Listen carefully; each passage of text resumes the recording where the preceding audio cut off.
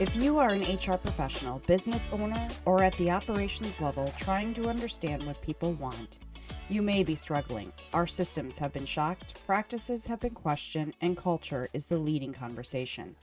Let's learn how culture is created, sustained, and why it should be the leading conversation when discussing hiring, training, and retention.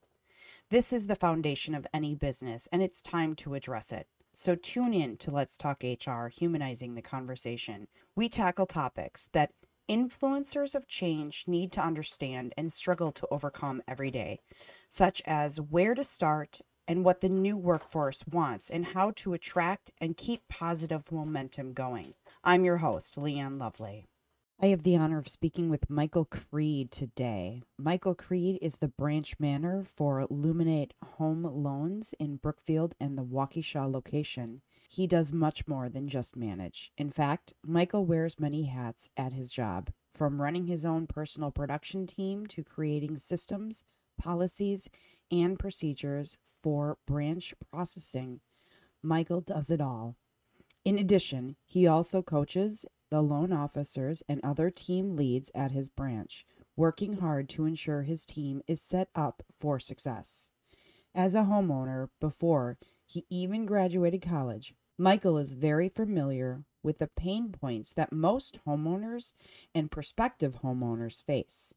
He loves working with clients that are willing to trust his expertise to get mortgages closed quickly, while also improving their quality of life with a holistic financial plan. When at work, Michael is energized by all of his amazing clients and hardworking staff. Outside of work, you'll usually find Michael rock climbing, alpine skiing, mountain biking, weightlifting, attending church, or going on other various outdoor adventures. Michael, it is so exciting to have you on. Come and talk to me. You've done a lot of speaking recently about your formula to this amazing success that you've had, and so I'm excited to have you join me today. Thank you for having me. I appreciate it. Yeah. So why don't you start off by telling me a little bit about yourself? Awesome. So I'm a team lead and also a branch director for Luminate Home Loans, and so I do mortgage lending. And I run a team, a production team, the Michael Creed team, then also oversee several other brands within our brand. That's really kind of how we lead, in fact. And so I have several other teams that run themselves. I oversee them, and then I also oversee the operations for our branch as well. Also am part of the ownership group within the company too. Awesome. So you have a responsibility of obviously hiring, firing, bringing on your team, building that team, internally. So tell me a little bit about that. Yeah, that's a big chunk of my job. In fact, is the recruitment, as I like to call it. Sounds a lot better to me than recruiting, right? Mm-hmm. But yeah, we do. There are all of those things. So we do have an HR department through our corporate office that will help us with the logistics and just making sure that we're doing it right. But ultimately, I am the one that's responsible for all of those things.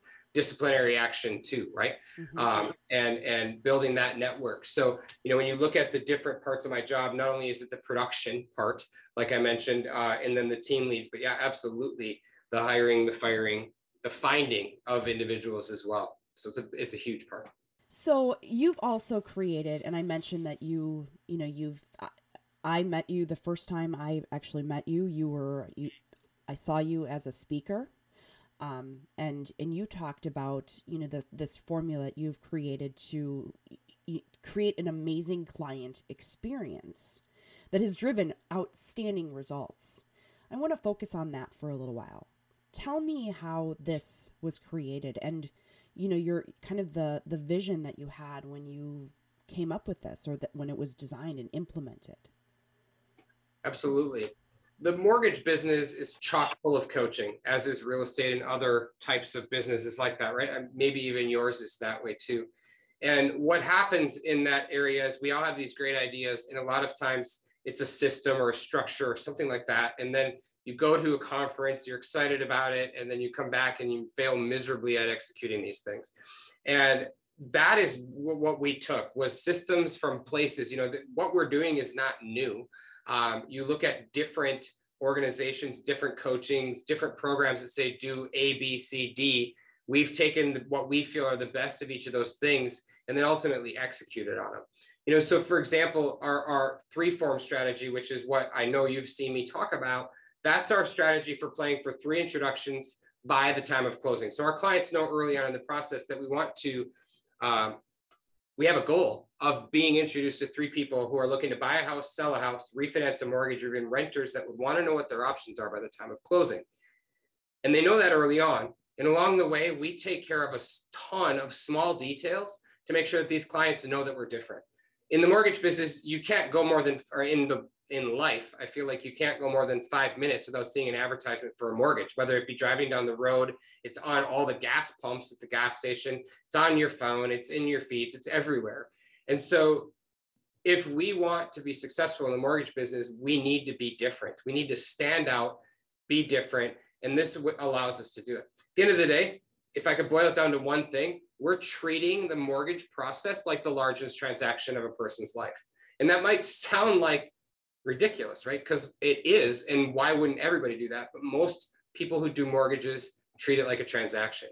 And so we've really built a process and a client experience around making sure that we can scale the same process every single time for our clients and also our employees, and really even people who might be potential employees, of having just a great experience and feeling like they're loved and like they're our only client.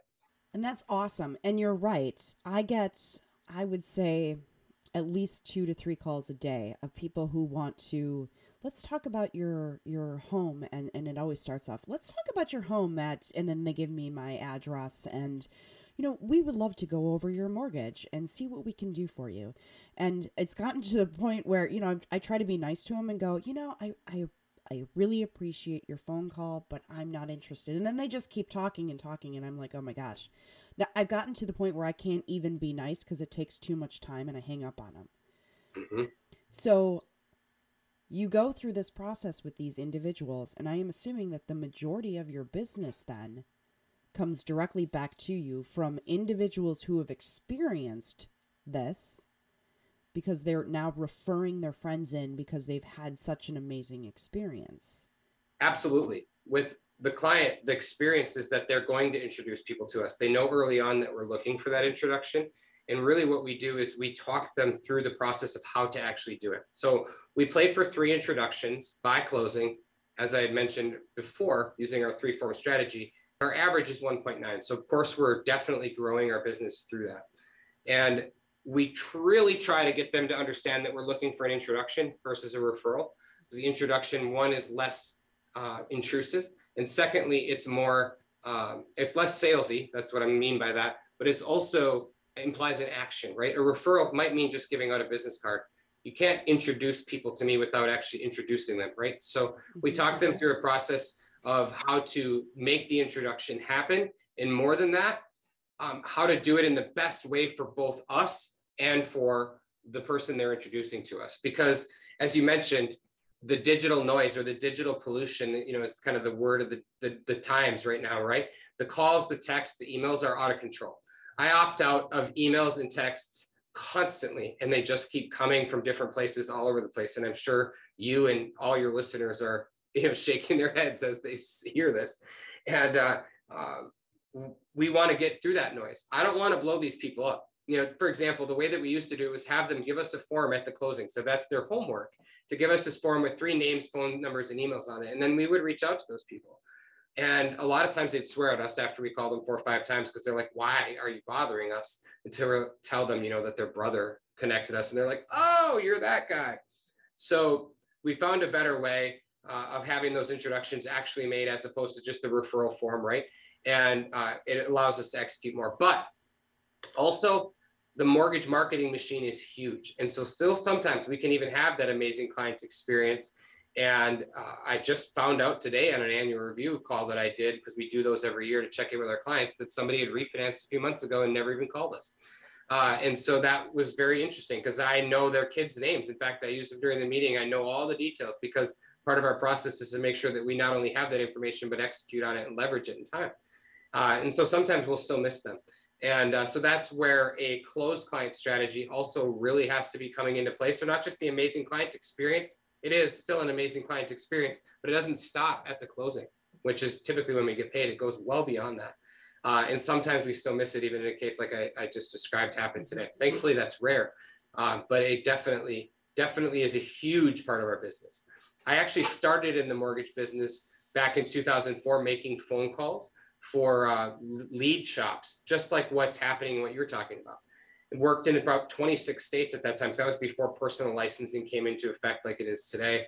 It's actually not the most gratifying job on the planet because you never get to meet your customers, and so we've really moved away from that and into a much more personal experience through what we do now. We've talked about this amazing client experience, and you've talked about gathering this information, knowing your clients, their kids' names, and again, me coming from a sales world, I understand, some of that gathering of information. Obviously, I'm in a completely different industry, so it's a very different, cycle for me. But you gather some of this information, and how, through that process, do you make these individuals feel special? What is it that really grabs them?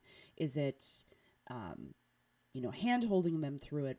What makes you stand out at the end to really make them go, wow, this was amazing? That's a great question. And really, it depends on the engagement of the client. Some of them will fill our All About You form out, which again, that comes from coaching. That's nothing. It's not our thing. You'll hear all about you all over the place, but they'll fill it out completely. Of course, we've modified it to make sure that the questions are what we want. We also are in a spot where we ask for it after they've already applied for the mortgage. So they already feel pretty vulnerable, being that we have their social security numbers and asset statements and that kind of stuff in hand. So we ask a lot of details that might be a little bit harder to get in other settings, but we've already gotten through that privacy barrier with the client. But it depends on how they engage. So if a client fully fills it out, we're going to know things, that a lot of their favorites, a lot of things that they want to do, fun facts about them. We'll know what they consider to be a great lending experience. And then that data is put into our lead management system, where it's always available at our fingertips every time we talk to the customer. So the clients I did the annual review for today mentioned something about being in their home until their youngest child is out of the house. And so I said, are you talking about Margaret? I haven't talked to these clients in over a year, but it's right there, and I know their kids' ages. And they didn't seem shocked that I remembered their kid's name, but I'm confident that they were like, how in the world did this guy remember my kid's name from a year ago, right? That's an example of what I'm talking about. It's the little things, but there are other things along the way. When we are, when we're talking to the client early on, we understand what their theme is or their why behind buying the house. We're going to develop that with them. We get the details and we listen intently. And every so often, we're going to remind them that they're one step closer to that goal. There was a family we had helped a few years ago that wanted to move out of the city into a safer neighborhood because their son was riding his bike more and more, and he wanted to get farther and farther from home, and mom wanted to stop worrying. The client we did not a review, but an actual buyer consult for just today, she's buying a new house in a different area because she wants to be able to run alone. She likes to run, but she can't feel comfortable running alone where she lives right now. Those kinds of things, we're going to remind them along the way that they're one step closer to getting that safer home, one step closer to that bigger yard, one step closer to whatever it is that their goals are. We're also going to execute on little things like their favorite candy. If we know that, they will always get a note in the mail with a box. Now, we used to do it live, but with the pandemic, we've moved these. The pandemic caused us to learn a better way. And Zoom is where we're doing most of our buyer consults today, because we have the same conversion rate face-to-face on a screen as we did in person, but allows us to get better at doing those. We're faster at them. And of course, nobody has to drive to our office. So we typically don't see our clients until the closing for the first time in person these days. Prior to the pandemic, we would have their favorite candy for them when they came to the buyer consult. Now we will ship it to them with a note in the mail envelope that says, it's a personalized note with their name written by hand that basically says, Leanne, we look forward to showing you how sweet the mortgage process can be. So the message is the same all the time, but the candies are different every single time. It's based on what they told us their favorite candy would be. The only time we have to modify that is in the summertime. We don't want to send chocolate in the mail. It gets a little bit messy, but that's an example of it. And along the way, we're going to personalize as many things as we can. Our entire team understands this concept and always has that data available. We do a lot of mortgages. Last year, we did 470 transactions. We need to know a lot of detail and have a system to do this, to do it well. And that's part of it too. So behind the scenes, there's a very built out system to make sure that we can do this well and quickly with the volume that we're doing. Right. No. And by the way, my favorite candy is Lindell. So if you feel the need to, no, I'm kidding. Lindell, love it. Love it. So that's awesome. Those fine details, people leave details about themselves in every conversation they have. And often they forget that they've even left those details, out to the public. So for somebody to pick up on those very subtle,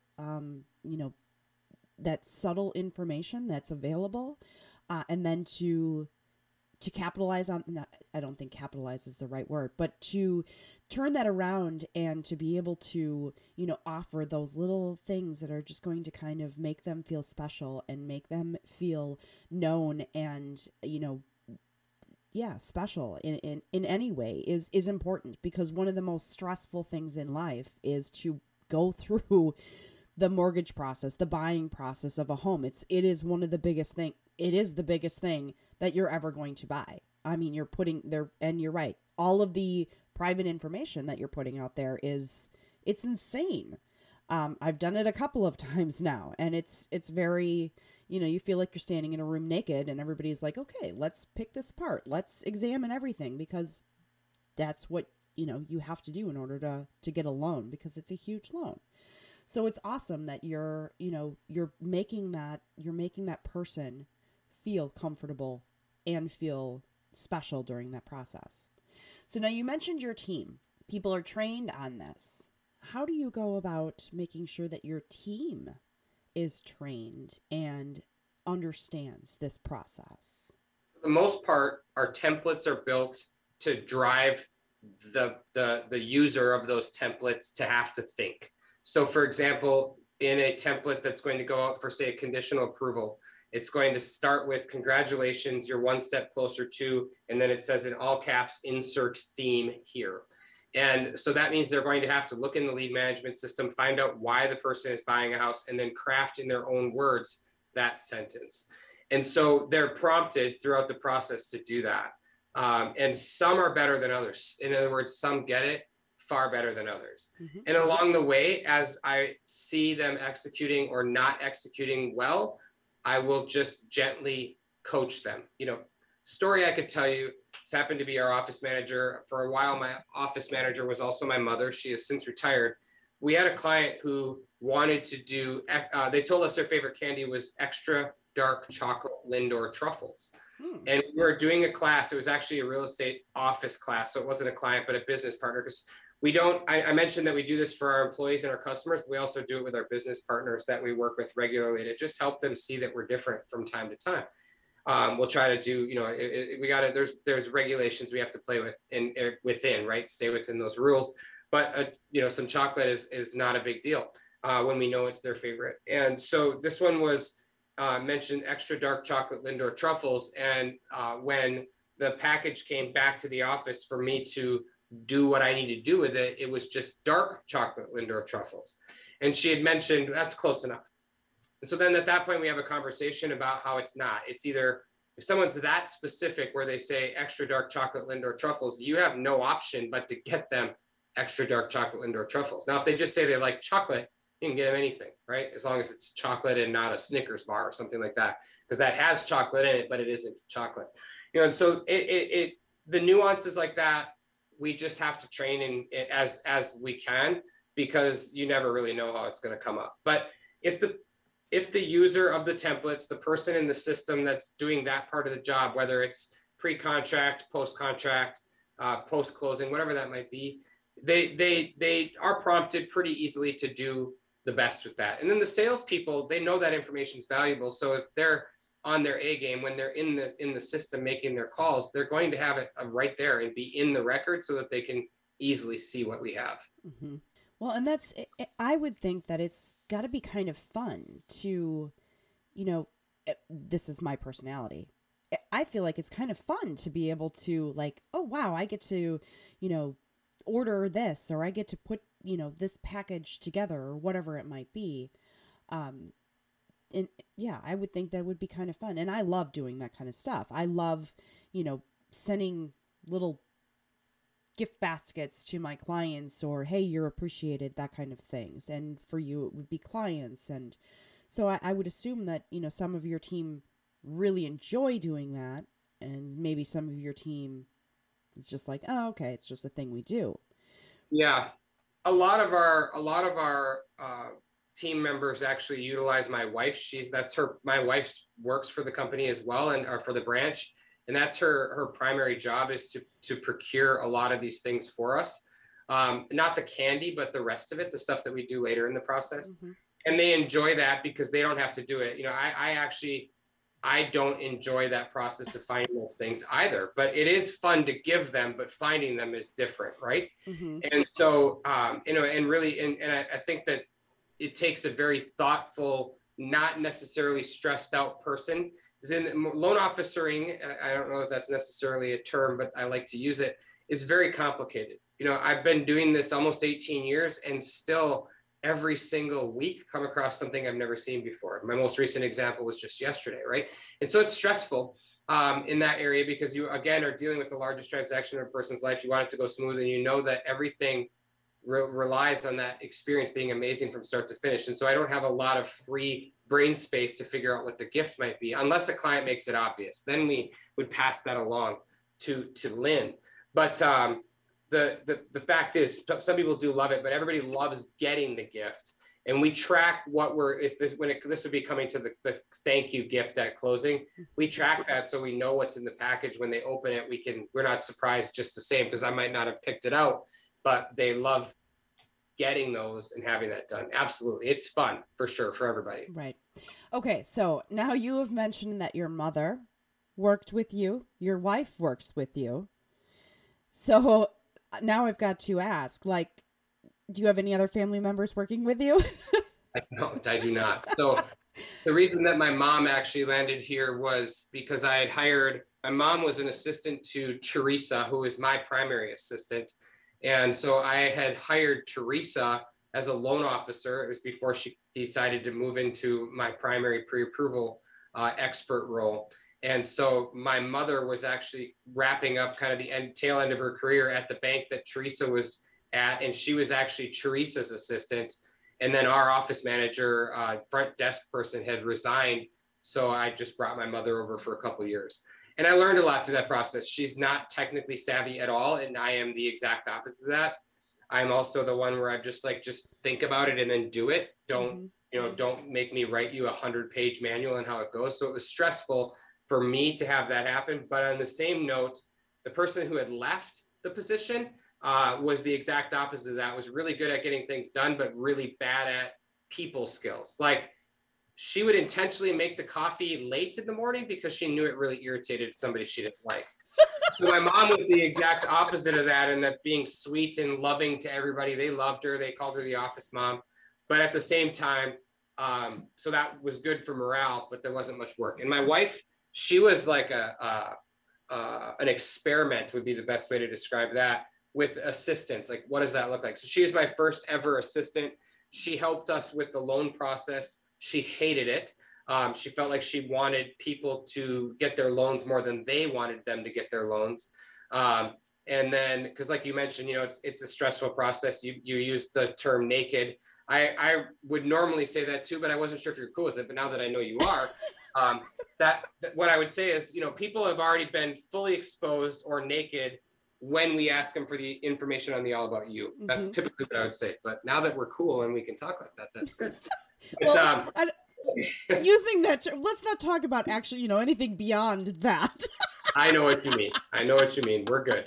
But that is that is a process that I think people would hate. And my wife did not enjoy chasing that at all. Chasing those documents, like, why do I want you to get your loan more than you? Like, that's kind of her very clear, get moving mindset that she has.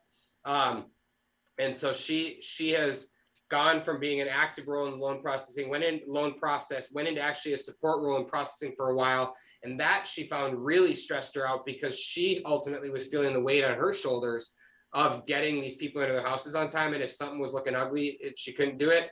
And she now has found that behind the scenes is exactly where she wants to be, where the time is not, it's not, if she misses getting a closing gift on time, it's not the end of the world, though she's pretty good about making sure it happens. But yeah, no other family members, though a lot of family, we do have other teams that have relations. A lot of our people know everybody. In fact, every single person but one that works in my branch has been referred to us by somebody else. Sometimes there's been relations.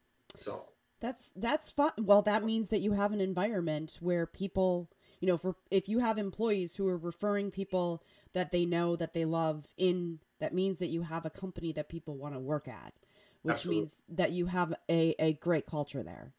And, if you are able to have a great culture and create an awesome experience for your clients, you're clearly doing something right.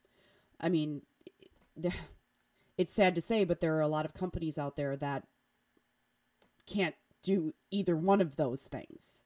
Sure. And, to have both of those down, that's awesome.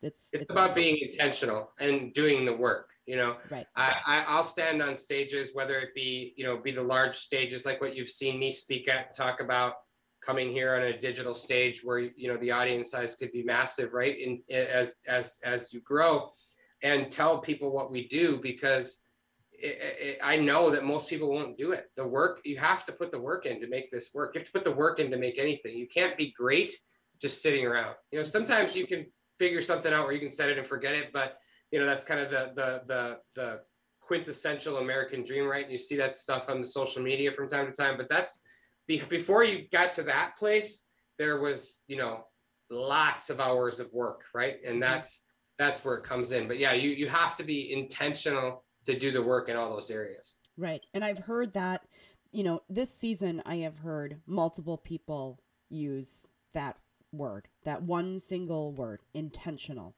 It's a simple, you have to be intentional about what you want, your actions, the things you want to change. I mean, it's a simple one word kind of explains it all. And sure. So, well, you didn't have a straight path to where you are right now. You've kind of gone through, little, valleys and hills and mountains. I said that completely wrong, but it doesn't matter. Anyways, I'd love to hear your story of where you and how you landed here. Yes, definitely mountains and valleys, no doubt about that.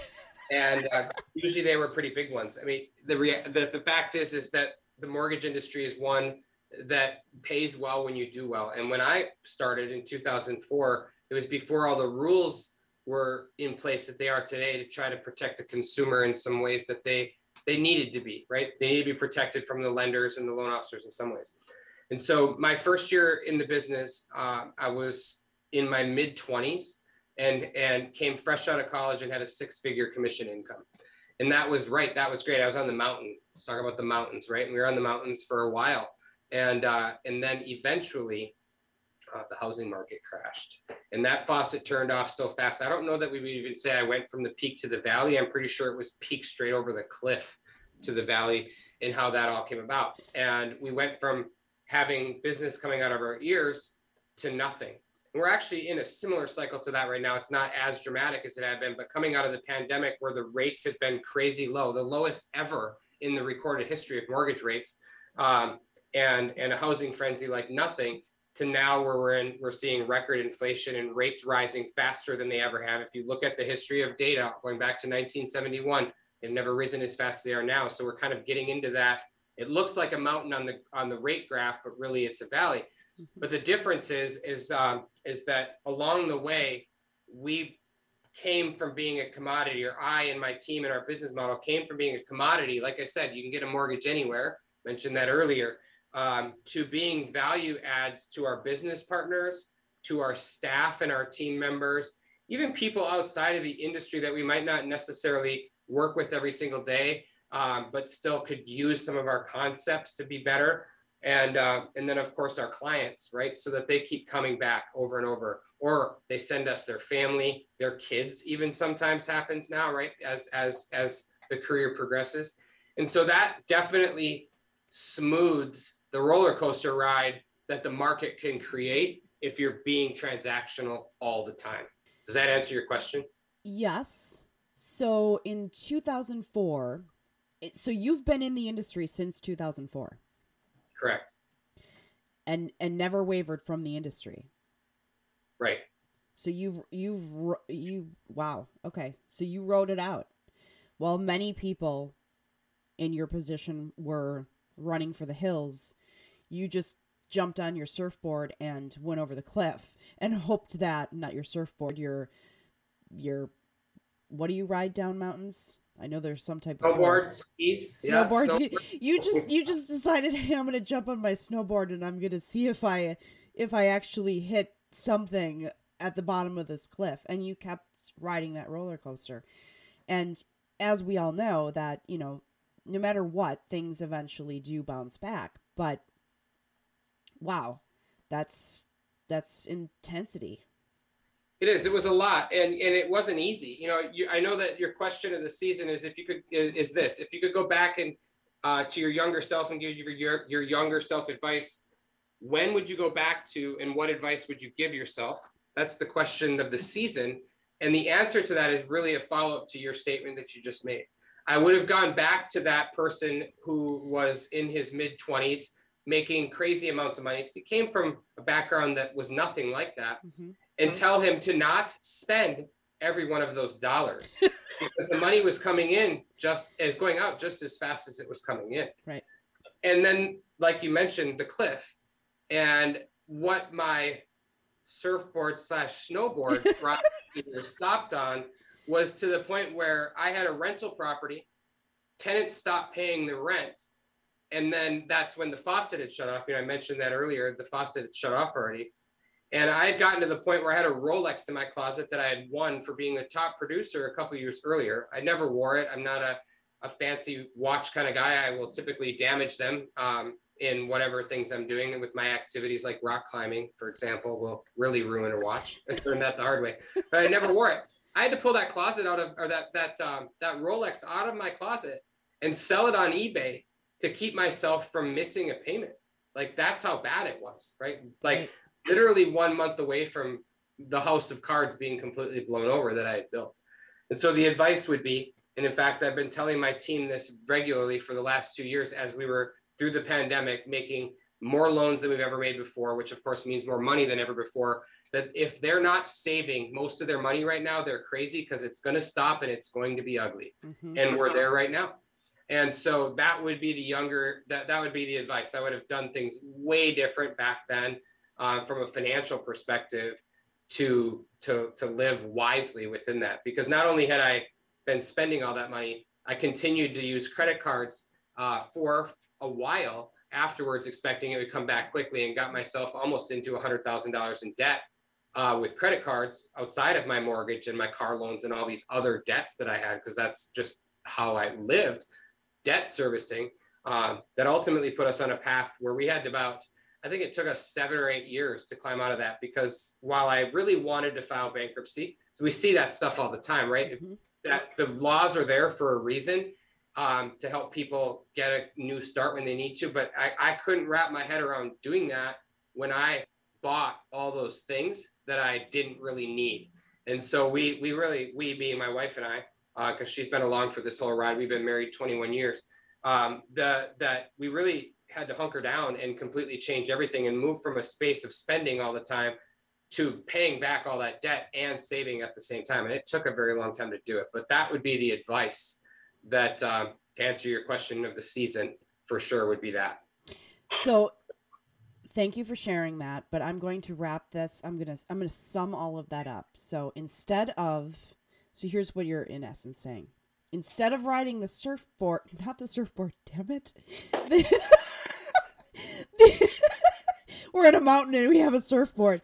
So instead of riding the damn board down, you should have put on parachute. A parachute, and slowly gone down. But yeah, that's exactly right. Having a parachute would have been that safety net that makes these droughts that much easier. There's no doubt about that.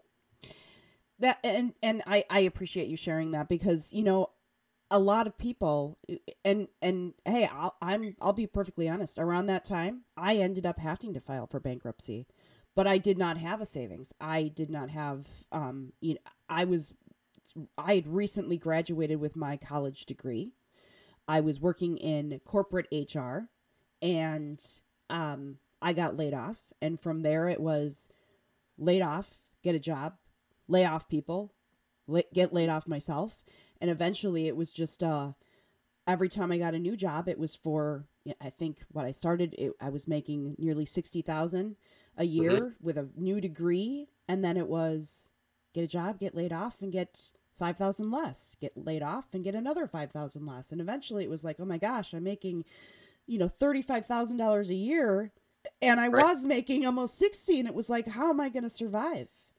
I mean, and I had just graduated with $100,000 in student loans.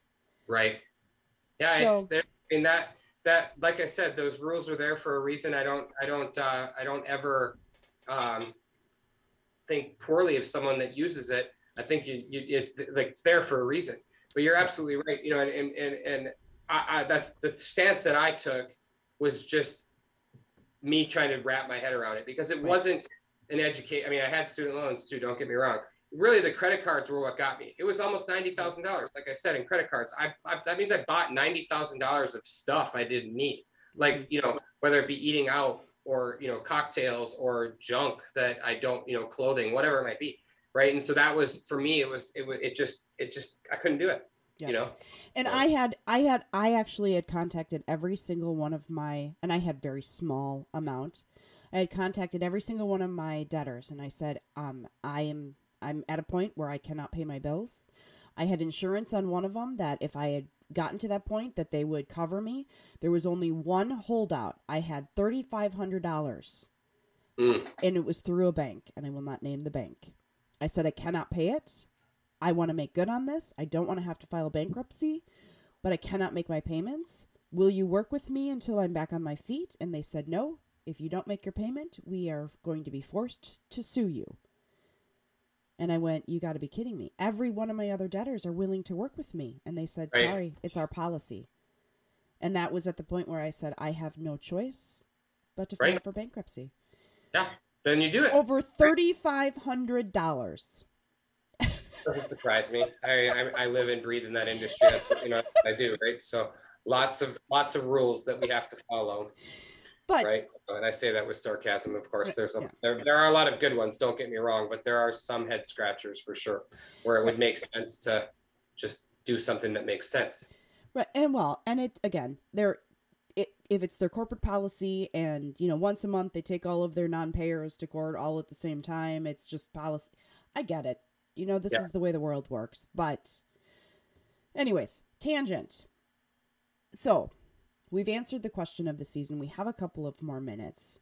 You've talked about your wife working with a company. Now, here's something I know about you that I would love just to briefly touch on, because I am all about, work-life balance. I'm all about, making sure that we have, we do what we love. We, have that balance in our life, and that we're able to walk away and enjoy life, because we don't wake up in the morning saying, hey, I want to live to work, but rather we work to live. And you have been very vocal about about your family, about, that you set boundaries, and you have date night set with your wife.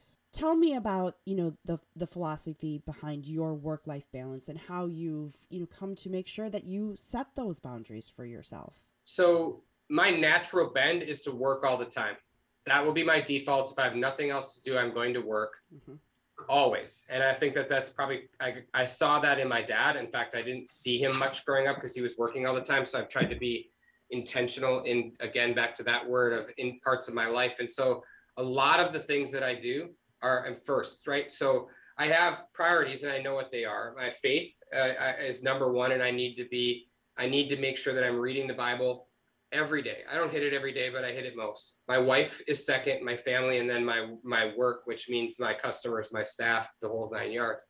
And so, and part of being able to be who I need to be for all those things is also making sure that I'm feeling good. I'm in the best shape of my life right now, for example, because I finally figured out that working out is what keeps my brain clear. I figured that out like 4 years ago. I'm in my 40s and I figured that out 4 years ago. I figured a lot of things out in the last, say, 7-ish years about the activities that I do today that really help me to thrive. And so there's not just the date night. There's a lot of things. Every morning I wake up. The only days that I do not work out are Sunday mornings and Wednesday mornings. Otherwise, I work out every other day, first thing in the morning. But before I even do that, I will have meditated and also done my Bible reading, my devotions for the day. And then I work.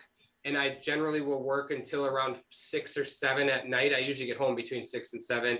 I'll hang out with my family for a little bit, but they're teenagers at this point, so they're gone half the time. And so I oftentimes will work a little bit more when I get home. But that's a day that I don't have something in the evening, which is really only a Monday and some Tuesday. So every other Tuesday, I'm leading our community group. Every Wednesday, I'm involved in our youth group. Every Thursday is date night. And then by Friday, I'm exhausted. So I usually go to the sauna. Perspire has their infrared saunas nearby. I'll stop there on the way home and just recharge. And then I'm home. So all of those things are about having those place cards, and all of my schedule rotates around those. Date night doesn't get moved. It's non-negotiable. If anything, I might show up I might meet my wife at 6:30, or she might come to somewhere where if I'm at a networking event, but it's non-negotiable. Youth group is non-negotiable during the school year. In the summertime, it's more flexible because that's the agreement with the leadership team, but I still try to get there most of the time because it's a lot of fun. It's nothing like hanging out with a bunch of teenagers to feel like I'm in my 20s again, So there's a lot of those things that are going on, and it comes back to the intentionality is that there's non-negotiables, and sometimes things have to wait. A perfect example of that was you and I meeting up for lunch. It almost took me almost a month to get back to you on a date a while back, a date that we could meet for lunch, because there's a group of things that just have to sit there until I can get to them. Just yesterday, I reached out to somebody. It's now June. We're recording this in June. I hope that's okay to say that they emailed me about having lunch in April, and I just hadn't gotten to it. Right. And so there's importance and priorities, and we have to figure out what those are. And it can't be work, because if you do that, eventually then everything around you goes sour and you don't have importance. None of those things I was talking about are money makers for me, but they keep my brain in a place where I can be my best me when I'm here. It also forces me to be more efficient. I still work about 55 hours a week. I track that. I report back to my team every day, my personal production team and my whole branch every Friday, what I've done.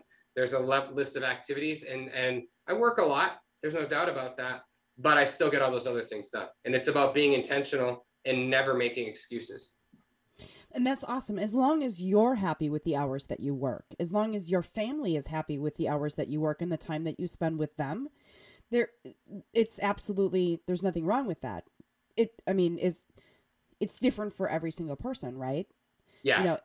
And my husband will sometimes tell me, you work too much. And I'm like, well, I don't work. I put in my 40 plus hours. Let's not lie. I put in, a lot of hours at my day job. And then I spend a great deal of time. And he's usually when my family is sleeping on my podcast, because it's my passion project. I enjoy it. I love it. It's something that, it clears my head. I have fun with it. But Absolutely. I have a 4-year-old, so I do it when she's sleeping. She goes to bed at 7:30 at night. And I also have a date night, because those are all things that are extremely important to the overall wellness, my overall mental wellness, my overall health wellness, the balance that we find. And you've clearly found a balance that works for you. It's the people who, I work 70 hours a week. I'm, look at me, be proud of me. Well, where's your life? Right.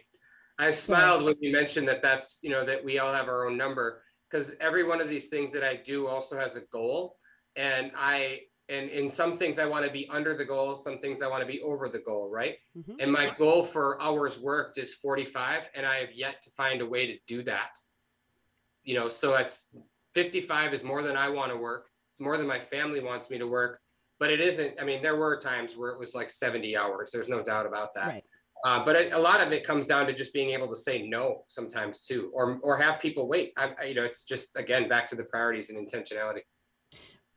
Absolutely. And you know what? A lot of wildly successful people do have trouble saying no while they are on their way to success.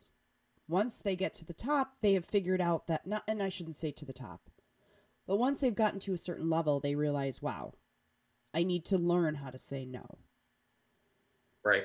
That's all part of the learning process. Absolutely. Michael, this has been such an amazing conversation. If somebody wanted to reach out to you, how would they go about doing that? There's two ways to reach out. One, if you're just looking for information on who we are, applying for a mortgage, etc., you can just go to my website, which is closewithmichael.com, CLOSEWITHMICHAEL.com. I'm sure you'll have that mentioned somewhere as well, right? Yep. And if you want to text us, our team line is open for anybody. It's area code 262-696-9048. That's 9048. Just shoot us a text. It's a bunch of us on that line. Someone will get back to you pretty quickly, even outside hours in many cases. And it's a great way to just say hi. Excellent. Like I said, this has been such an amazing conversation. I really appreciate your time today. And all of that information on how to reach out to you will be in the show notes. Very cool. Thank you so much for your time. It was great to talk to you, Leanne. Thank you again for listening to Let's Talk HR. I appreciate your time and support. Without you, the audience, this would not be possible. So don't forget that if you enjoyed this episode, to follow us, like us, or share us. Have a wonderful day.